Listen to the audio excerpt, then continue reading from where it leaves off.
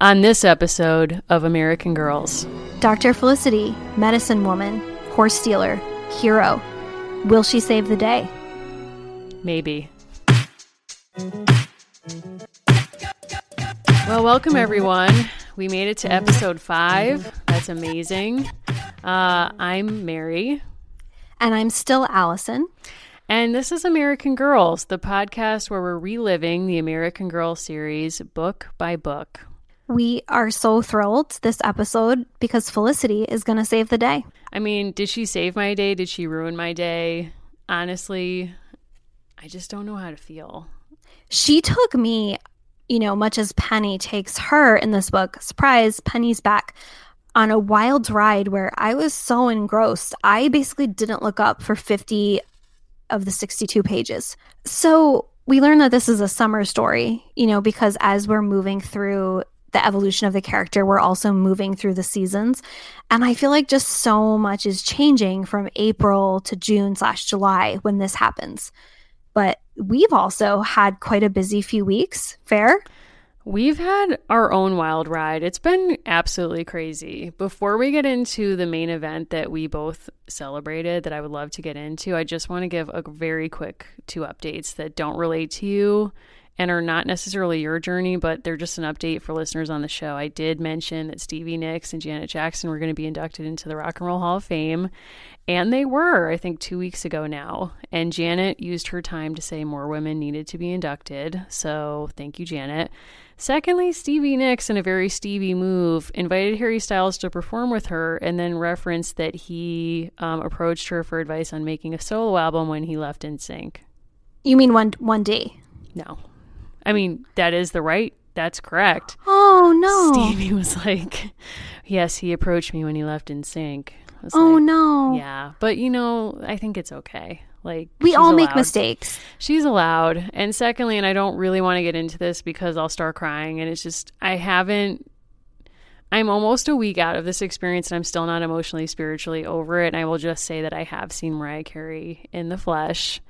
Did she touch the stage before about 90 minutes after the stated start time of the concert? No.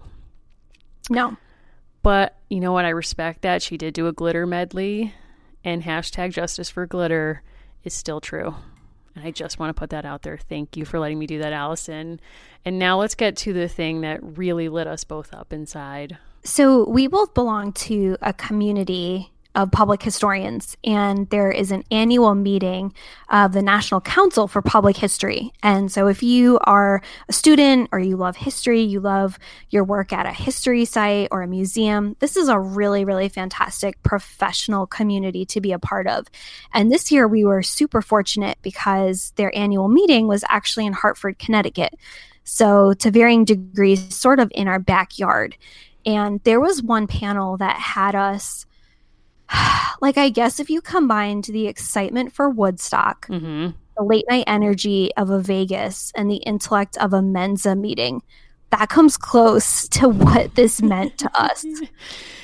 We were like losing our minds. I mean, first of all, I will say, was it the best for me personally that this panel took place at 8:30 in the morning? No. However, I mean, it was kind of like I was in an odd state. Like I did arrive a few minutes late. You saved me a seat. Thank you for that. It was like a hush. It was like we were in the room with a celeb. We did get to meet Mark Speltz, who, for those who are very deep into Pleasant Company and American Girl lore, he was the historian for 17 years under Mattel. So he was actually the historian for American Girl. And we also had the opportunity to meet the historian for Levi's, the historian for Carhartt, someone doing really fantastic work at Princeton and NPR, respectively. But I would say most importantly, there was kind of this second conversation that happened as Speltz was talking, where he asked a question of, among the room, who felt that American Girl was important to their development. It was like literally every hand. Yeah. Oh, yeah. So we took to the Twitter, as we are wont to do, and that was where we really got to start to connect, first digitally and then in person, with some people who are both in our professional world and, as we've learned, part of our listenership. Right. I mean, now I probably could have prepared better for this and actually brought some actual recording equipment with me, but we had no idea that we were going to meet so many amazing other women historians for whom American Girl was just as important for them as it has been for us. And in fact, what we ended up doing was kind of hosting a guerrilla style recording session in the hallway of this convention center. And we recorded some stories by 3 women historians in particular, which we are going to bring you at a later date. And also, it's kind of inspired us to keep collecting stories from women for whom this franchise has meant a lot. So please keep an eye out, because in the next couple of weeks, we are going to launch a website for the podcast where you can find episodes and info, but also it will give you a space to share your own story, and you might end up on the show.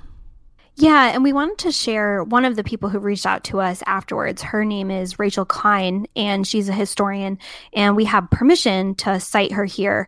And she reached out to us, and this response is, both distinctively hers and I think typical of what a lot of people are sending us. And she says, Felicity and Kirsten were my favorites, and I cherished my dolls, still do. I loved Molly's stories as well, though didn't have the doll. I'm sorry, Rachel, that's me. I remember in 6th grade knowing the answers to questions during a history lesson because of Felicity's books. They taught me to love women's, environmental, and architectural history as well as material culture. They brought the past alive to me. I'm forever indebted. Now, I just want to fangirl for a second and also say that Rachel is kind of a big deal. She's the historian for the U.S. Forest Service, and she does really fantastic work that pushes conventional narratives about what people think of women and government, and did an awesome presentation at this conference. So we're talking people who are doing really phenomenal work, really interesting things with their lives. And for them to say, this was the germ of it, it's a big deal.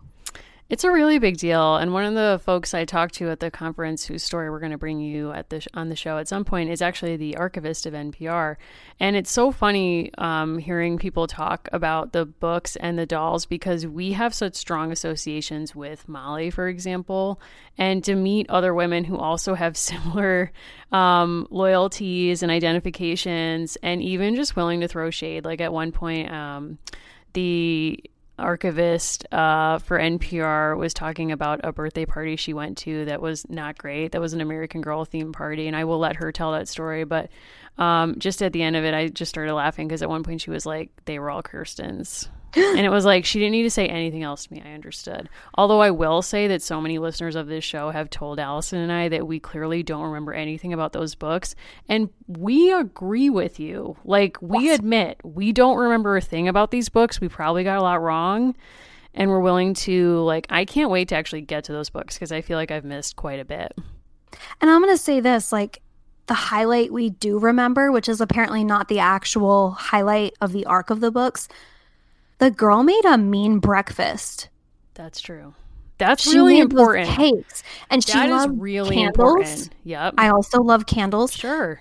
I guess part of what we're saying is, we're taking a critical lens with these books, but we are also with Rachel and with lots of you, where we respect the fact that it got us on a path where we could look at the books this way. Exactly. And I will just say, this is not related, but the Levi archivist is kind of living my dream, because she gets to wear jeans every day. And I know, your role in my life, among others, is you tell me when I can't wear jeans to an occasion. Like in grad school, you'd preemptively text me and say, Mary, you can't wear jeans to that. And sometimes I needed that. But, it's maybe I'll get married in jeans. We don't know.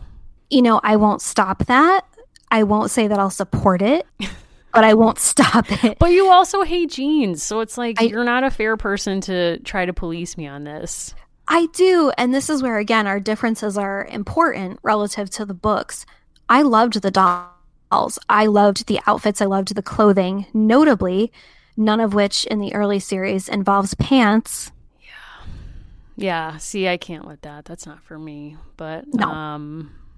We know ourselves. We know what journey we're on. And maybe I'm just like Lady Levi, to quote one of the vintage Levi ads we saw in the presentation, but I know that about myself. Maybe that could be my future American Girl. She wears jeans. I hear that. Anyway, NCPH was Was what a dream. It's really some of the 3 to 4 best days of our year where we get to just kind of be with people who do similar, or in some cases, really interesting, different work. And honestly, it was really such a joy to meet people who said that they had listened. That was really impactful to us. You know, this is a thing that we've talked about for literally years. And now that it's actually out in the world, it's really exciting. And we feel like this could be the start of a great community. So we're happy that you're along with us. Totally. Now, I want to make sure that we give this book its due because I know we have divergent opinions. Mm-hmm. So I do just want to also mention that American Girl this week was kind of on fire over the black hole picture. Please say more. So American Girl does a lot of kind of female, I think often like cis boosterism, right? Fair. Sure. On their Twitter. And it was a woman scientist, Katie Bauman, who got the first picture of a black hole. And a lot of people are saying she helped. She didn't help. She did it. She did That's it. a classic situation. And of course, there's this clear link between Katie Bauman and Luciana. Of course. So she was the girl of the year the previous year, 2018. And she, I think, wants to go to Mars, has ambitions to live on Mars. I'm not sure. But it was kind of this interesting moment, too, where you're seeing just how different the brand is today versus 25 to 30 years ago. Not that science doesn't come into these stories. As we learn in this book, Felicity is also an herbal healer. Didn't see that coming, Nope. But here it is. But there is this aspect of, it's always so striking to me how much big companies like this have a lot invested in promoting certain kinds of stories, like women in STEM, but you would never see any kind of a comparable excitement about a woman winning an NEH grant or Guggenheim or MacArthur Genius for poetry. And that takes nothing away from this scientist who I know did a phenomenal thing, even though I don't want to look at it. Why? You know, I'm scared of space. I don't know if scared's the right word. I'm skeptical. I want us to still have listeners, so I won't say much more beyond that. Okay, But that's probably wise. But yeah. I did also just feel like, of course, it had to be a female scientist who captured a black hole. Like, it's 2019. It's a metaphor. Right. Let's get into the book. This episode is brought to you by Podcorn. Podcorn is a marketplace connecting podcasters to advertisers for native podcast sponsorships. What does that actually mean? Well, for our purposes, it means that we don't have to run ads on our show for products and services we don't believe in. We take this community really seriously, so we've in an ongoing way been trying to match with products that actually meet our mission and our values and are things that we're proud to support. So Podcorn has been a really wonderful service where we've been able to log on to their site and find a bunch of advertisers who want to work with us that we're excited to work with as well. If you're a creator and you're looking for brands that you might want to work with, Podcorn is a great option. They have a marketplace mission to give podcasters transparency, creative freedom, and control.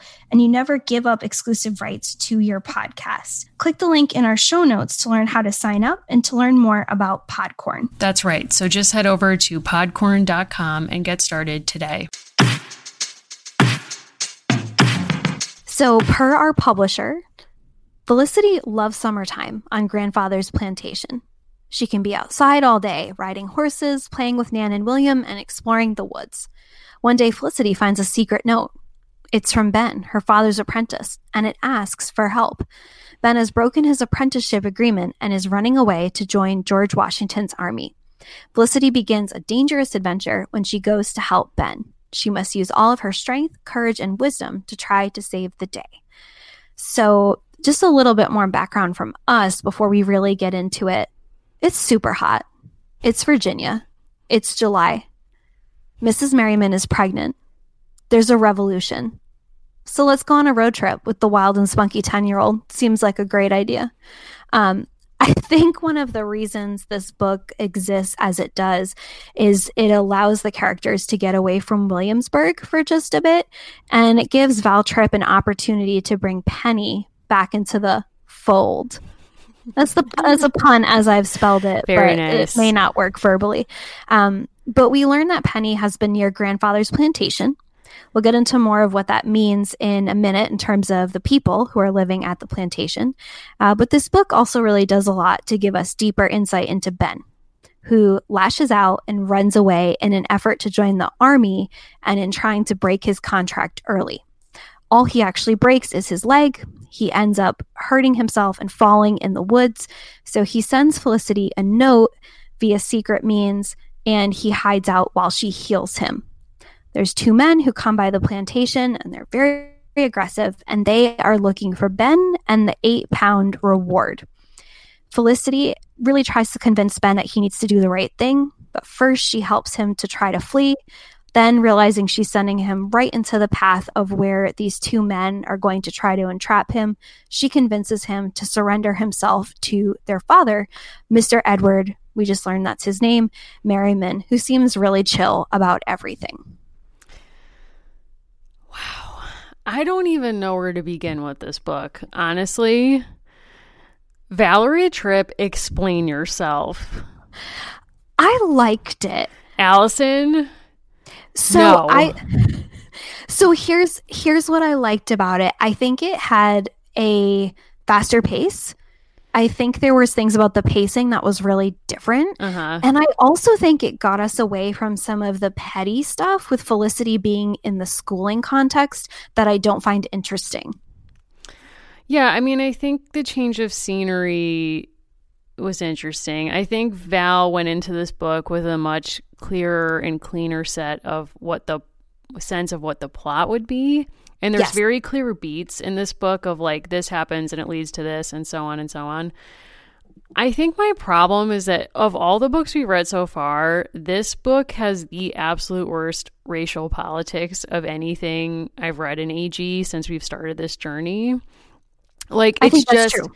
But, and not in terms of like, this is avowedly racist, but I'm saying in terms of like 90s interpretations of woke and like, and, you know, like progressive ideas on race would look like. And I think part of it is reading it from 2019. It feels not great. I think one of the first things that really kind of was shocking to me, and I read The Peek into the Past really closely to try to kind of parse this out.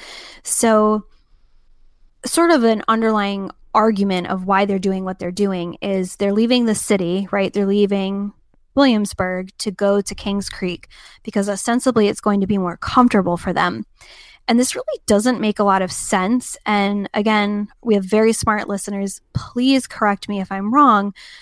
But even very early on, historically, like, yes, I understand people left cities. They would summer in other locations.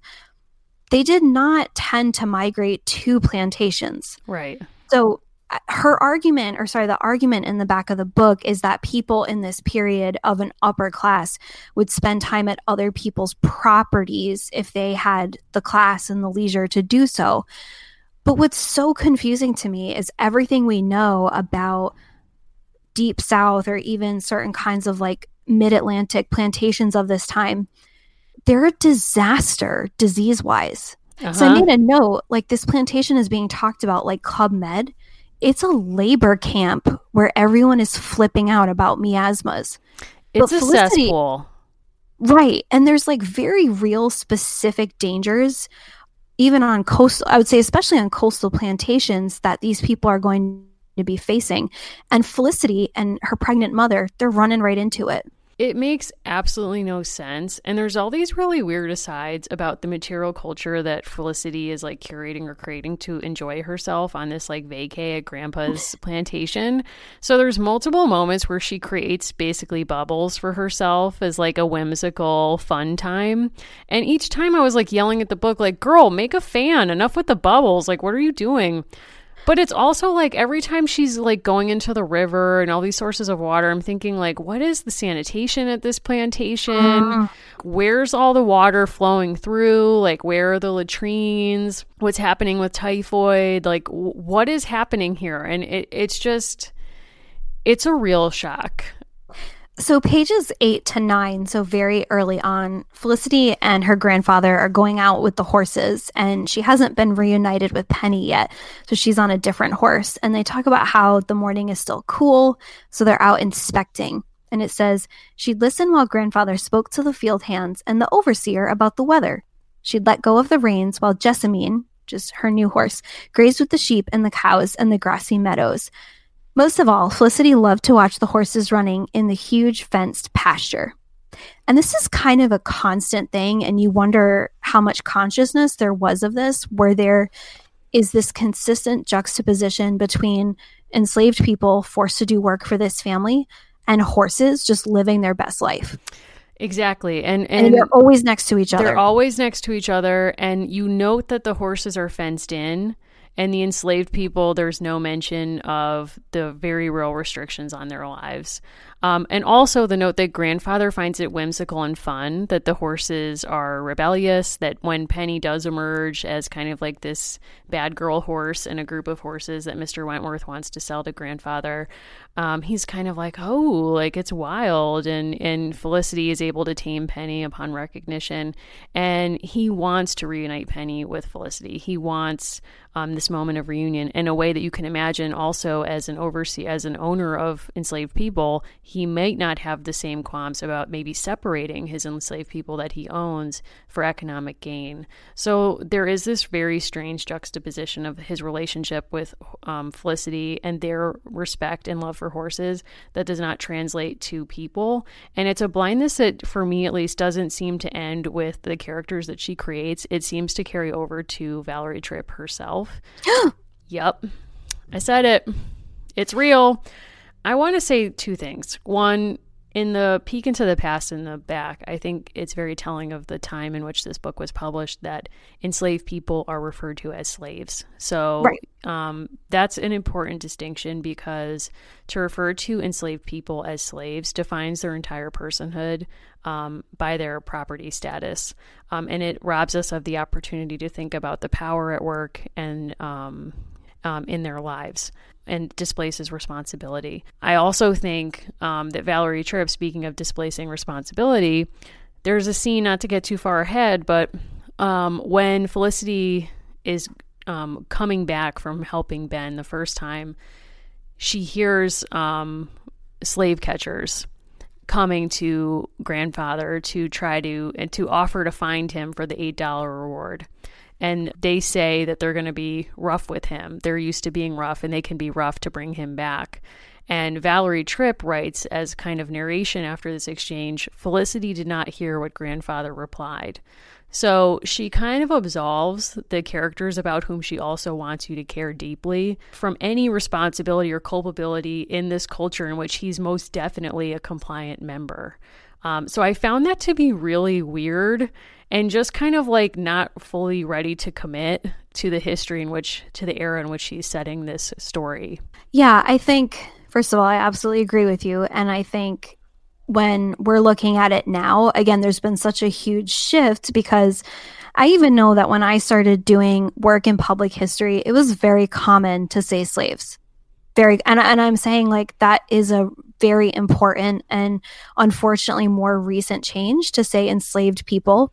So I'm going to read just a short section from the Peek into the Past, because I think it shows, one, that change hadn't happened yet, and two, in the 90s, Tripp and other people working on these books, there was sort of these two things, one of which was they had access to all of this fantastic social and to some degree cultural history of life on plantations. So it's like there's more information about why people ran away, right? That is talked about in the Peek into the Past. And there's knowledge reflected in terms of things like, you know, to quote, some slaves learned skills like shoemaking, carpentry, or weaving.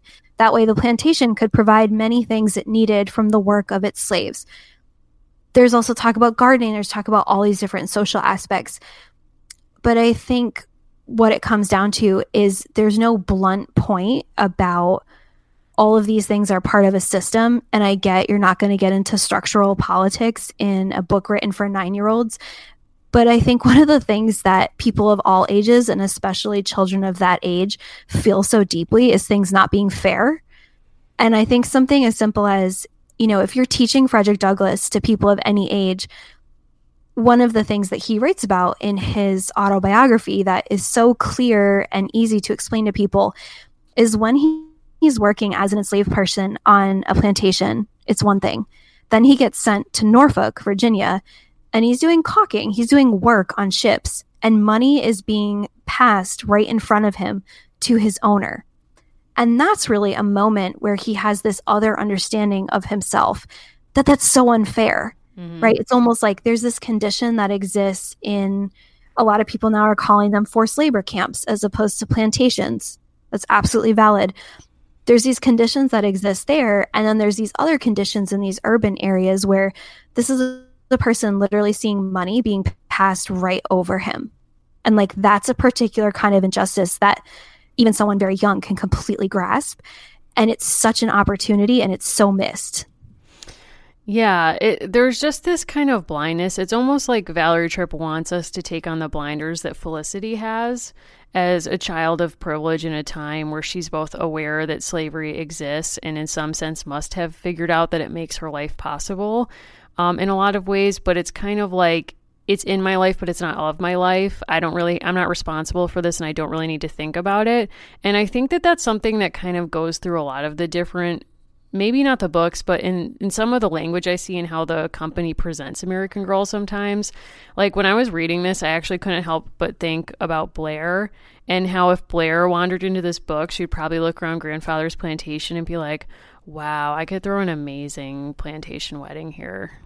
Yeah. And sadly, like, that's a thing still. And I apologize because I don't mean to take someone's words and not give them credit, but I saw a conversation on Twitter where someone said, oh, like Felicity's family owned people, not a Felicity fan anymore.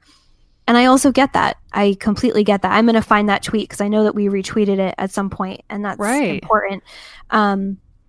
And I wanted to make sure I got this right because the person who said it is an important author, Cameron Garrett. And the exact quote is, I sort of forgot that Felicity's Merriman's family owned slaves. And then she does the stars, gets rid of my books.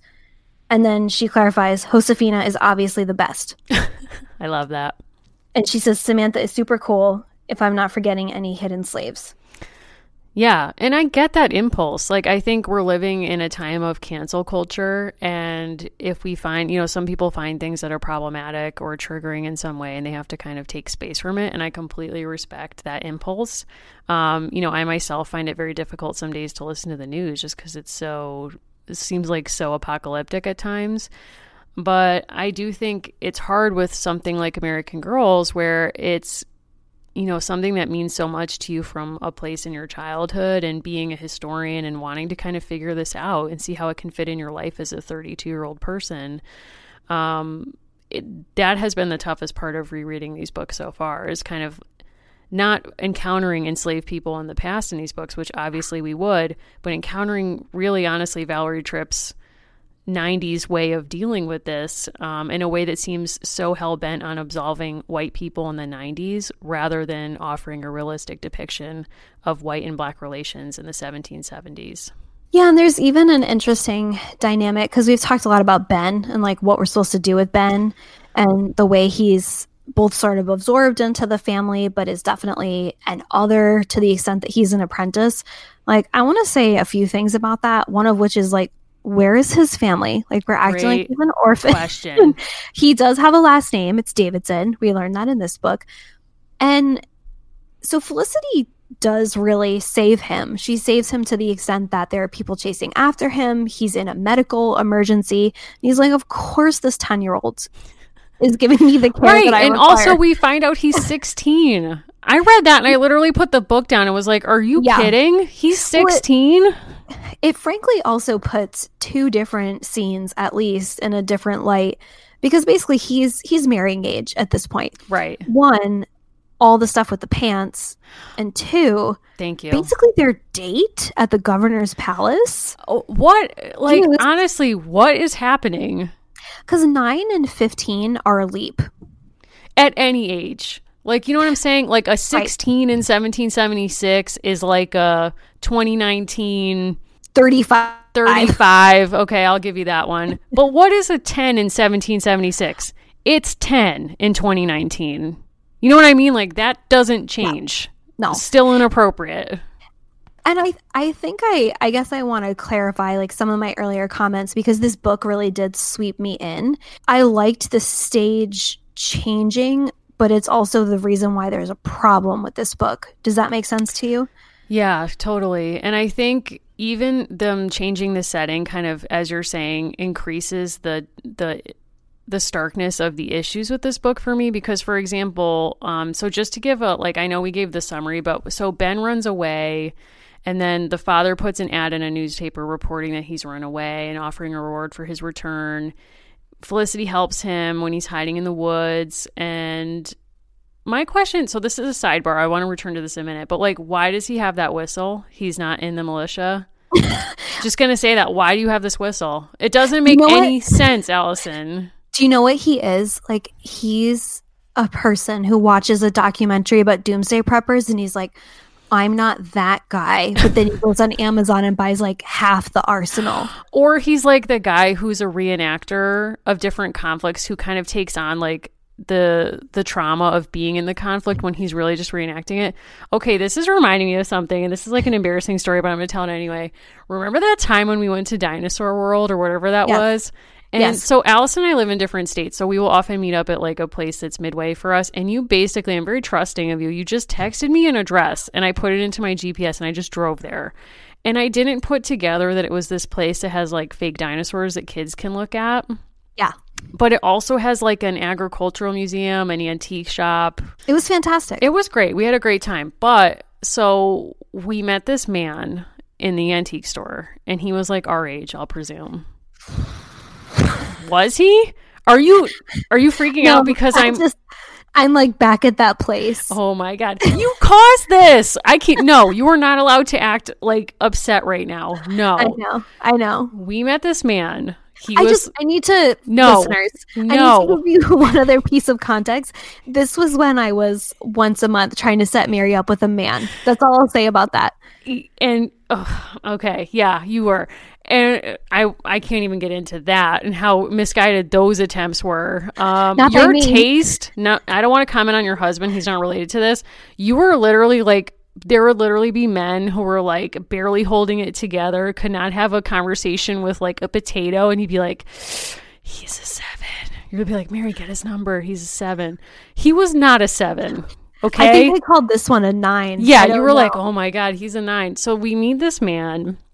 Again, there's no one in this place but us. And he's like, what brings you to like Dino World, girls, or like whatever, like strikes up a convo with us. And we're like, we're just friends hanging out. Not a big deal. Please go away. Like, I'm kind of like, I'm a very polite, friendly person, but I was kind of in a place of like, not now. And he was like, oh, and we told him we were historians, and this was a mistake. So he was like, I too am a historian. I am a reenactor. No shade at reenacting, just shade at this particular person. And I was like, what war do you reenact? Thinking he would say Civil War. And instead he was like, basically like all the wars. Remember? And he was like, Revolutionary War, check. Civil War, check. Spanish-American War, sure. And then he was like, World War I. I was once at a reenactment where there was like planes flying overhead, throwing out like bills, like, war materials. And I was like, okay. World War II. And then he says, and Vietnam. He's like, I put on the black pajamas. I was like, what? So this took us down a journey where we then got into like the Instagram world of the Vietnam War. Yeah, don't get into that. American Girl is a really safe corner of the Instagram world. That area is not safe. Don't go there. But basically, like, so then Allison was like, you should get his phone number. And I was like, absolutely not. Like, I can't believe you think this is what I deserve in my life. But he kept kind of like showing up everywhere we were. And you were kind of like, you could have been queen of Dino World at the end. But just to bring it back to reenactors, like Vietnam reenactors basically do this weird thing where they sort of take on like the persona as if they've actually served. Now, I do want to acknowledge that there are real service people from Iraq and Afghanistan who do take up Vietnam reenacting as a kind of therapeutic exercise to deal with their own trauma. I'm not talking about them. I'm talking about people who have like never stubbed their toe, who were like, like Vietnam, like nobody gets it. And it's like, you don't get it. And why would you want to get it? And Ben, to me, is that person. Like, when he's talking about going away, it's like, you cannot find your way to Yorktown without a 10-year-old girl on a wild horse. Yeah, and so he sends her this, like, we'll post this on Instagram. It's insane. This insanely childish map that is so basic and juvenile. It's and insane. He puts it in this bird bottle, which is a gift that Felicity gives to grandfather. So he stashes it in there.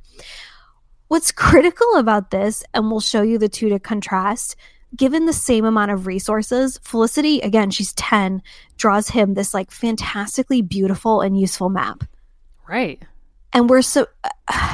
I don't know what we could take from that, but... And it's also like, what is wrong with you as a 16-year-old man? And I am going to call him a man for this time.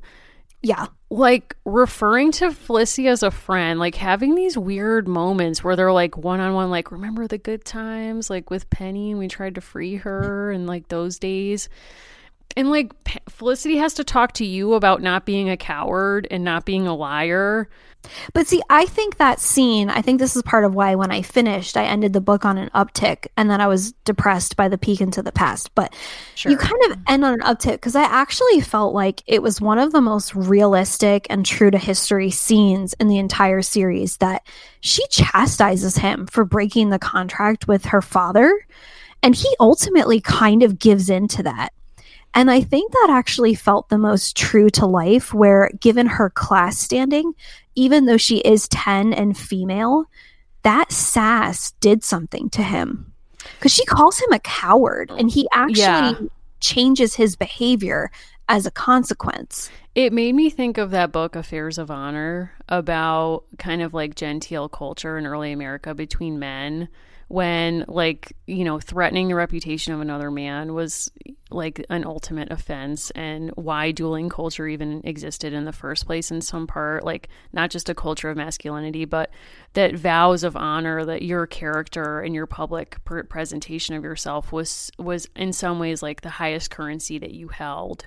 And to give it away or have someone else cheapen the value of it was something for which you'd be willing to lay down your life. So in a sense, yeah, I think you're right. The fact that she went right to that. But it's also like, Felicity, what the hell are you talking about? Sorry, what have you sacrificed? You lost your horse and Grandpa just bought it for you. Like, It was cool. I mean, So, I want to say this. I honestly, I was in a cafe when I was reading this, and I actually like really had such a strong physical reaction. I had to chill because there was an actual child behind me, and I'm the one reading a child's book.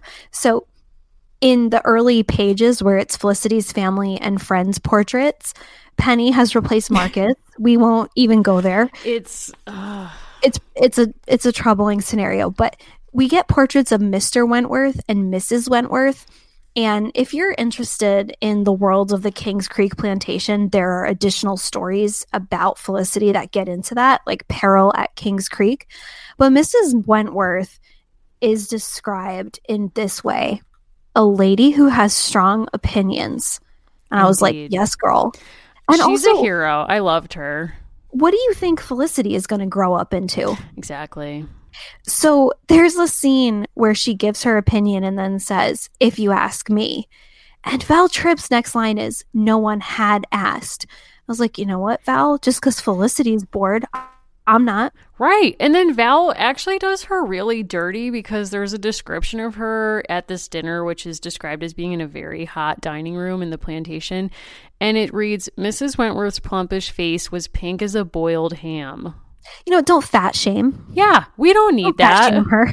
We don't need that. I don't need this body stuff coming out against her. Sorry, I didn't need to hear that. Nope. You know, and then there's like weirdness around the pregnancy. You know, thank God we've done the math. The pregnancy didn't happen at the same time as Mrs. Merriman's illness, or I'd have questions, you know, and fear for the health of baby Polly. But then there's like weird kind of hints about her being pregnant. And it's like, just tell us, we can handle it. We're all adults here, and apparently Felicity's an adult and a doctor and a geographer and a million other things at this point. We do have to talk about her rogue medicine work in the woods. I was impressed. I mean, I'm seriously impressed by this. Now, as we said last episode, every book we're finding out a new thing that she's good at that's just sort of assumed. And this time it's medicine, which we're not assumed that she has this knowledge. She actually shares that grandfather taught her how to take herbs from the garden and grind them up to make certain medicines and healing mixtures like witch hazel. I loved that. It was very cool, though I will say that, were I a patient of hers as Ben was, and she said to me, as she said to Ben, this pastel or whatever medicine works very well. When he cuts his leg, she puts it on him and says, like, this works amazing. I've used it on my horse. Again, I'd be like, a lesser social class. Yeah. Is there a Colonial WebMD I can like review you at? So you made a note, and it really it's not a connection I made, but I'm so glad that you did, because it really took me to a place where you said Felicity Merriman, aka Dr. Quinn Medicine Woman. Indeed. That show ran for not long enough. I'll say that. I believe it ran for 6 seasons. Does that sound right to you? That sounds right. So it's on Prime, so I know what I'm doing for the next years. So this is roughly contemporaneous with these books because it started in 93 with the fantastic Jane Seymour, who has not aged a day since this came out. Mm-hmm. Whether that's natural. Maybe Well, she she's had medicine that woman. witch hazel. Felicity made her She's some witch hazel. medicine. Yeah. And I'm just going to say this briefly as kind of a shout out, or really a shout into the void. There was a boy named Matthew who used to call me Dr. Quinn Medicine Woman or Dr. Allison Medicine Woman in 5th grade. And he meant it, you're making big eyes, as a disparaging remark. And I remember this very well. I'm going to tell you what, kindergarten to grade 6, any group seating scenario, I usually sat with all boys who were misbehaving because I had upright behavior. Do you understand? Uh-huh. So I was supposed to be, like taming the group here. This was like 90s optimism, feminism period. Or girl help culture. And I look back on that now and I think, you know what? It is Dr. Allison. So Matthew is dead now. I don't know what Matthew is doing, and I'm not particularly interested. Oh, I'm sorry. I meant to me. Oh, okay. So, but I look back on that and I do think, being the age that we are, there were these, we can now recognize, like, deeply problematic white female heroes on TV that were of a very specific moment. And it's like, of course, Felicity and Dr. Quinn are of the same exact period. Because now I'm kind of afraid to really find out. I think the whole premise of her being a quote medicine woman, I'm sure she's appropriating indigenous healing practice. Oh, very much so. And her love interest, Sully, was like a white man amongst indigenous people, correct? Yeah, I'm seeing. Are you looking this up? I'm seeing the outfit. It's not great. I'm concerned. Of Dr. Quinn? Yeah. Of her partner, Sully. Oh, yeah. No, that's not good. He basically pretended to be like an indigenous person the whole time, correct? Well, it says for the pilot, Byron Sully, an enigmatic man whose closest companions are Indians and a wolf, becomes Mike's friend. She struggles for acceptance. Mike is Dr. Quinn. Did he know Elizabeth Holmes? She also had a wolf. That was her closest companion, or is, maybe. It's troubling. I do also just want to say, as an aside, we have gotten several questions / comments / accusations as to why we're not doing Kaya first. And we do understand that, 1, her story is important, and 2, it's chronologically first. She's just not part of the first 5. Yeah, we're doing the first 5 in chronological order of setting, and then we're going to branch out. So that may not make sense to you, and that's okay, but it's what made sense to us initially, so it's what we're running with. But we are definitely going to get there, so don't worry.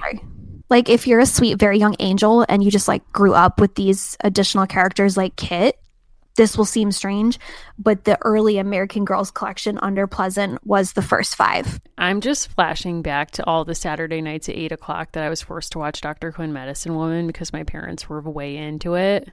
I wasn't forced. I was like, it was a lean in. I mean, I think of all the shows that we watched on Saturday night, it was probably my favorite. We also watched Nash Bridges. Did you ever watch that? Of course. Don Johnson in the car. Do you also remember Early Edition? Oh, yeah. Kyle Chandler has not aged. No, oh my God. He looks amazing. Friday Night Lights, honestly, I can't get into it. You haven't seen it yet, have you?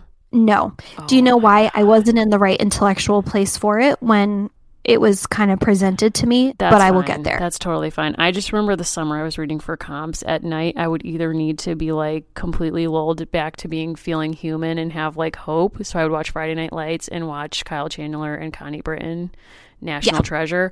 Or other nights I would want to feel like my life was not as stressful as someone else's. So I'd watch The Wire. Oh, yeah, of course. So it's complicated, but it made sense at the time. So something interesting happened with this book. Like, we kind of hit this plateau previously where people kind of stopped reviewing by book 3 and book 4. And then book 5, people came out of the woodwork to give really in-depth thoughts. Please share. So I found a range of reviews from a few different sources, one of which, always just love these short and to the point, Rachel in 2018, cried. Wow. That's just always one of my favorites when people get right to the jump.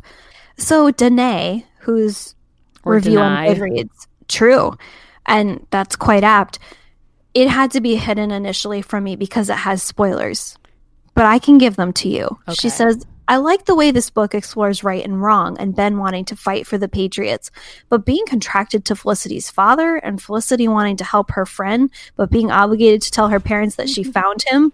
Actually, doesn't have a point after that, but also Penny's back. She comes back to the thing that really matters to her, and I respect that. I think she's trying to mirror the chaos that Val Tripp throws us into over these 62 pages.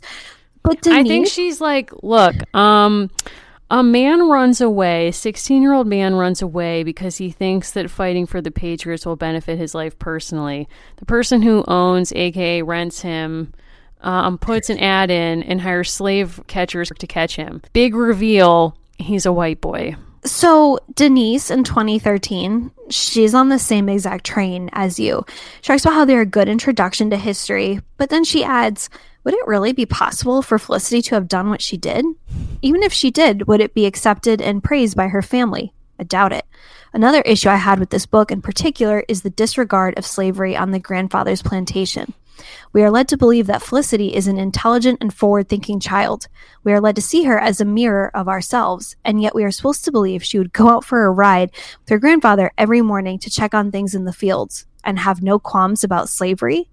On the one hand, she gets upset, and we get to explore the treatment of a horse, but the slaves on her grandfather's plantation, nada. And I think this gets at the heart of these books where both I think it was and is possible to think yourself a really ethical person and to also have no misgivings about systems around you that are terrible because they serve you on some level. Well, right. That's the definition of privilege. But I also think that narratively, I understand where this book is from. But then also, I think that's where the back of the book really has a shortcoming, because I think if we're really supposed to get into Felicity's perspective, it doesn't excuse the way that people are written and talked about in the books, but it does immerse ourselves into a moment where, yeah, she could have been that unwilling to see this as a problem, but then the back of the book needs to do the corrective work. Right. It needs to do the corrective work of explaining the culture in which she lived and its really harsh cruelties, but also explaining what Felicity's privilege would have looked like. So it's not that Valerie Tripp wouldn't be aware that, you know, the plight of slavery and consciously making Felicity blind to it, but that blindness might be purposeful and it might have a historical antecedent. And it would be kind of good to explain that to a particular 9 or 10-year-old reader. Yeah, and then I think this is the difference between, you know, a book that stands alone and then hopefully if you're on a field trip or if you're on some kind of experience or program, I think without making a false equivalence, there's always questions you can ask yourself of what are the systems that I'm part of that I choose to see as not so bad. Right, because totally. She's fully in the fields and does not have issues. No, there's no internal, and the thing is we do get to go inside her head. We do get to know her thoughts when, for example, she realizes that Ben's in danger, when the slave catchers are going to go exactly where she has sent him. We see her panic, internal panic in her thoughts. So we do get a glimpse into her internal life. So it almost seems like Valerie Tripp is saying, yeah, we can see inside her head, but I'm choosing not to take you there when her thoughts would be uncomfortable for you. Well, think too, I mean, we can draw a really clear contrast. She has this incredible empathy for Ben and she wants to fix his situation. By contrast, in the previous book, when Isaac says, this could be a real danger for me, she's like, girl, I know. It's no big. It's no big deal. Now, serious question for you. Mm-hmm. To what extent is Kings Creek, aka grandfather's, plantation, aka the family's summer home, Mount Vernon? I mean, I would love to ask our president. He seems like he's equipped to answer that.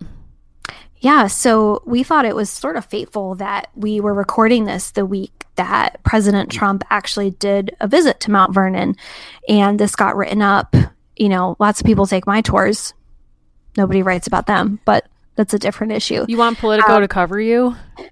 I don't, and it hit a bit close to home because they interviewed Doug Bradburn, who actually did the tour. And he talked about something that an average reader wouldn't know is just good interpretive technique. He says he was trying to get the president interested in the House by thinking and talking about things that he would care about. So real estate, wealth, and kind of putting the world of Washington in terms that would interest his listener. And instead of giving the particulars of that visit any more airtime than they've already been given, I want to talk about people who worked on an exhibit at Mount Vernon that I think is really important. Does that work for you? Yeah, totally. So there is this really, really critical exhibition called Lives Bound Together. It's also been published, and it's right on the Mount Vernon website. And that Lives Bound Together is an opportunity to really think critically about how the lives of enslaved people were intertwined with those who owned them. And the Washingtons are a really, unfortunately, useful example of this, because many of the people who were enslaved at that plantation were not the property of George Washington. They actually belonged to his wife. And people have been really desperate, I think, to redeem Washington as, quote, not really an owner of enslaved people, or to kind of distance him from it. But this exhibit really forces you to think about how much of this plantation was really a place that enslaved people lived. It was not just a house of privilege. It was really a place that, for the vast majority of people who moved through there, was a pretty awful place. It was a place from which you had no escape. And again, instead of giving questions or comments that came up during that most recent visit any more air, I really want to honor the work that these people did at Lives Bound Together, because it totally changes the conversation, and it's exactly where these kinds of places need to go. Right, and there's a book I also want to recommend. Scott Casper? Yeah, Scott Casper. It's your fave? It's my fave. I love this book. He wrote a book called Sarah Johnson's Mount Vernon, The Forgotten History of an American Shrine. This book came out in 2008. I highly recommend this book. It's basically a history of Mount Vernon that it does not center George Washington. In fact, it centers Sarah Johnson, an enslaved woman who lived there her entire life through both George Washington's lifetime and then stayed with Mount Vernon after his death, as the estate evolved into what it's become today, which is essentially a shrine to George Washington. So it really changes the perspective and gives you a really rich history of enslaved folks' experience by centering and basically making a biography of an enslaved woman at this national shrine to a president, and not writing yet another biography of George Washington, who I'm not afraid to say I think is not worth the hype. So someone who is worth the hype is Cynthia Chin. 100%. So this great listener reached out to us, and we wanted to talk a little bit about what she sent us. And please do not be surprised if we have a lot more from her, because she kind of made us feel like we were in touch with a celeb. Oh my God. Not a joke. Not a joke. Cynthia Chin is like one connection away from Valerie Tripp. So yeah. I hope Valerie doesn't listen to this. Oh my God. We've said a lot. I think she would get it though. Yeah.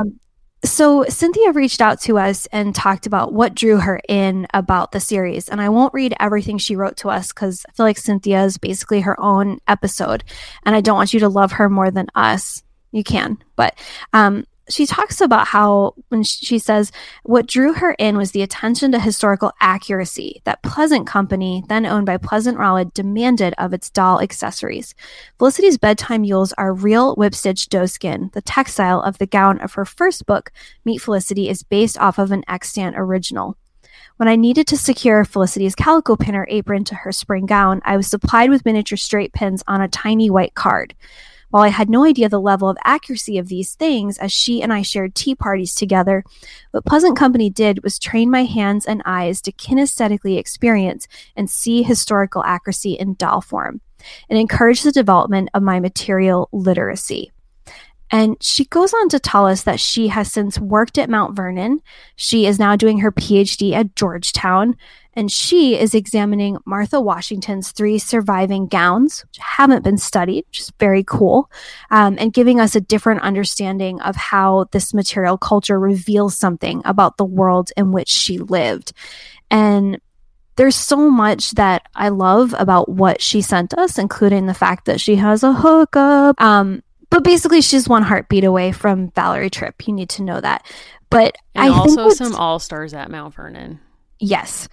And what's so wonderful about the way that she reached out to us and what she shared with us is, again, this kind of takes me back to the photo of the black hole. I do think it's so valuable to celebrate the ways that women are involved in STEM fields, right? And to talk about this. Of course. But this small piece of, not small, a piece of me always feels like there's this internalized misogyny against things that are associated with female interests. And I just think back to that young boy kind of taunting me for liking that show or liking Dr. Quinn Medicine Woman when she was a hero to me. And at that time I was pre-med. That's like a different podcast, but that was a person who was a role model who, again, I see problems now that I'm 31. But as a young person, that was heroic. And the fact that this young person, Cynthia, was able to have what she describes so wonderfully as this kinesthetic knowledge of history through a doll and through pins and pinafores and dresses. I just feel like that is something that we would be so quick to trivialize in a world where we think girls being allowed into the Boy Scouts is a clear victory. It's for sure not. I know I took that to a different place at the end, but you know how I feel about that. We both agree on that. We feel very strongly in favor of the Girl Scouts. We love the Girl Scouts as an organization, and I'm very much against the Boy Scouts trying to rain on their parade. Not okay. Yeah, I totally agree with you. I think it's really tough to be a woman, and that's maybe the most understated thing I've said on the show so far, but in part because you're kind of criticized no matter what you do. If you're into STEM, you have to deal with the criticism that women can't be members of STEM, that we are biologically predisposed not to be as strong in science and math. But also, if you are interested in things that have been gendered female, you are made to be shamed by that. And actually, that's something that I really appreciated in talking to the other women at NCPH, for whom the material culture of American Girl is still really important and really meaningful. We met a lot of actually celebs on IGAG. And dare we say who we met? Yeah, go for it, Allison. So we met Rebecca Rubin, which is really cool because she was previously a somewhat local to us public history student. Mm-hmm. She shares a name with a doll, and she runs this fantastic Instagram account, and we'll link to that in one of our posts that you're able to see it really closely. But she does this really clever work where she positions dolls at historic sites and she takes them on trips. And it was just a real pleasure to meet someone who has the dolls still be such a part of their life and the history work that they do. Shout out to the doll who just got to go to Louisa May Alcott's house. We were proud of you. We're so proud and we're so jealous, even though we've been there. It's amazing. Yeah. Yeah, and when we had a conversation, which I was able to record and hope to share on the show, part of what she was telling me was that the material culture of the dolls allow her both to study the material culture of times that interest her, but also to revise the canon of AG and create historical characters that are not officially extant within the franchise. So she's created an 1830s doll, she's created a Temperance era doll, a lot of different dolls from eras that the franchise hasn't officially studied or made characters in. So it's really just kind of existed as a plane for women to experiment with material culture and historical interpretation, and that's really cool. Yeah, and we're very proud of all of you. I think it's so cool. And now that people are linking back to us, it feels like such a shock because we've been watching all of you for so long and now people are looping back in. And that's been really exciting. And right. And I think we should also say too, like, we used to feel intimidated because we don't know how to make dolls. We don't know how to make clothes, and I don't anyway. And I don't for yourself. I mean, I don't do it now, but yeah. So I mean, I think I felt it somewhat of a remove from the fandom, and that I wasn't in as deep as some of my peers, but I just had an appreciation for it. So even if you don't read the books along with us, you don't own any dolls, but you're just interested in our show and the ideas, the historical ideas, hopefully we're introducing to you and letting you think about with us, that's also totally fine too. So we're just happy to have everyone here.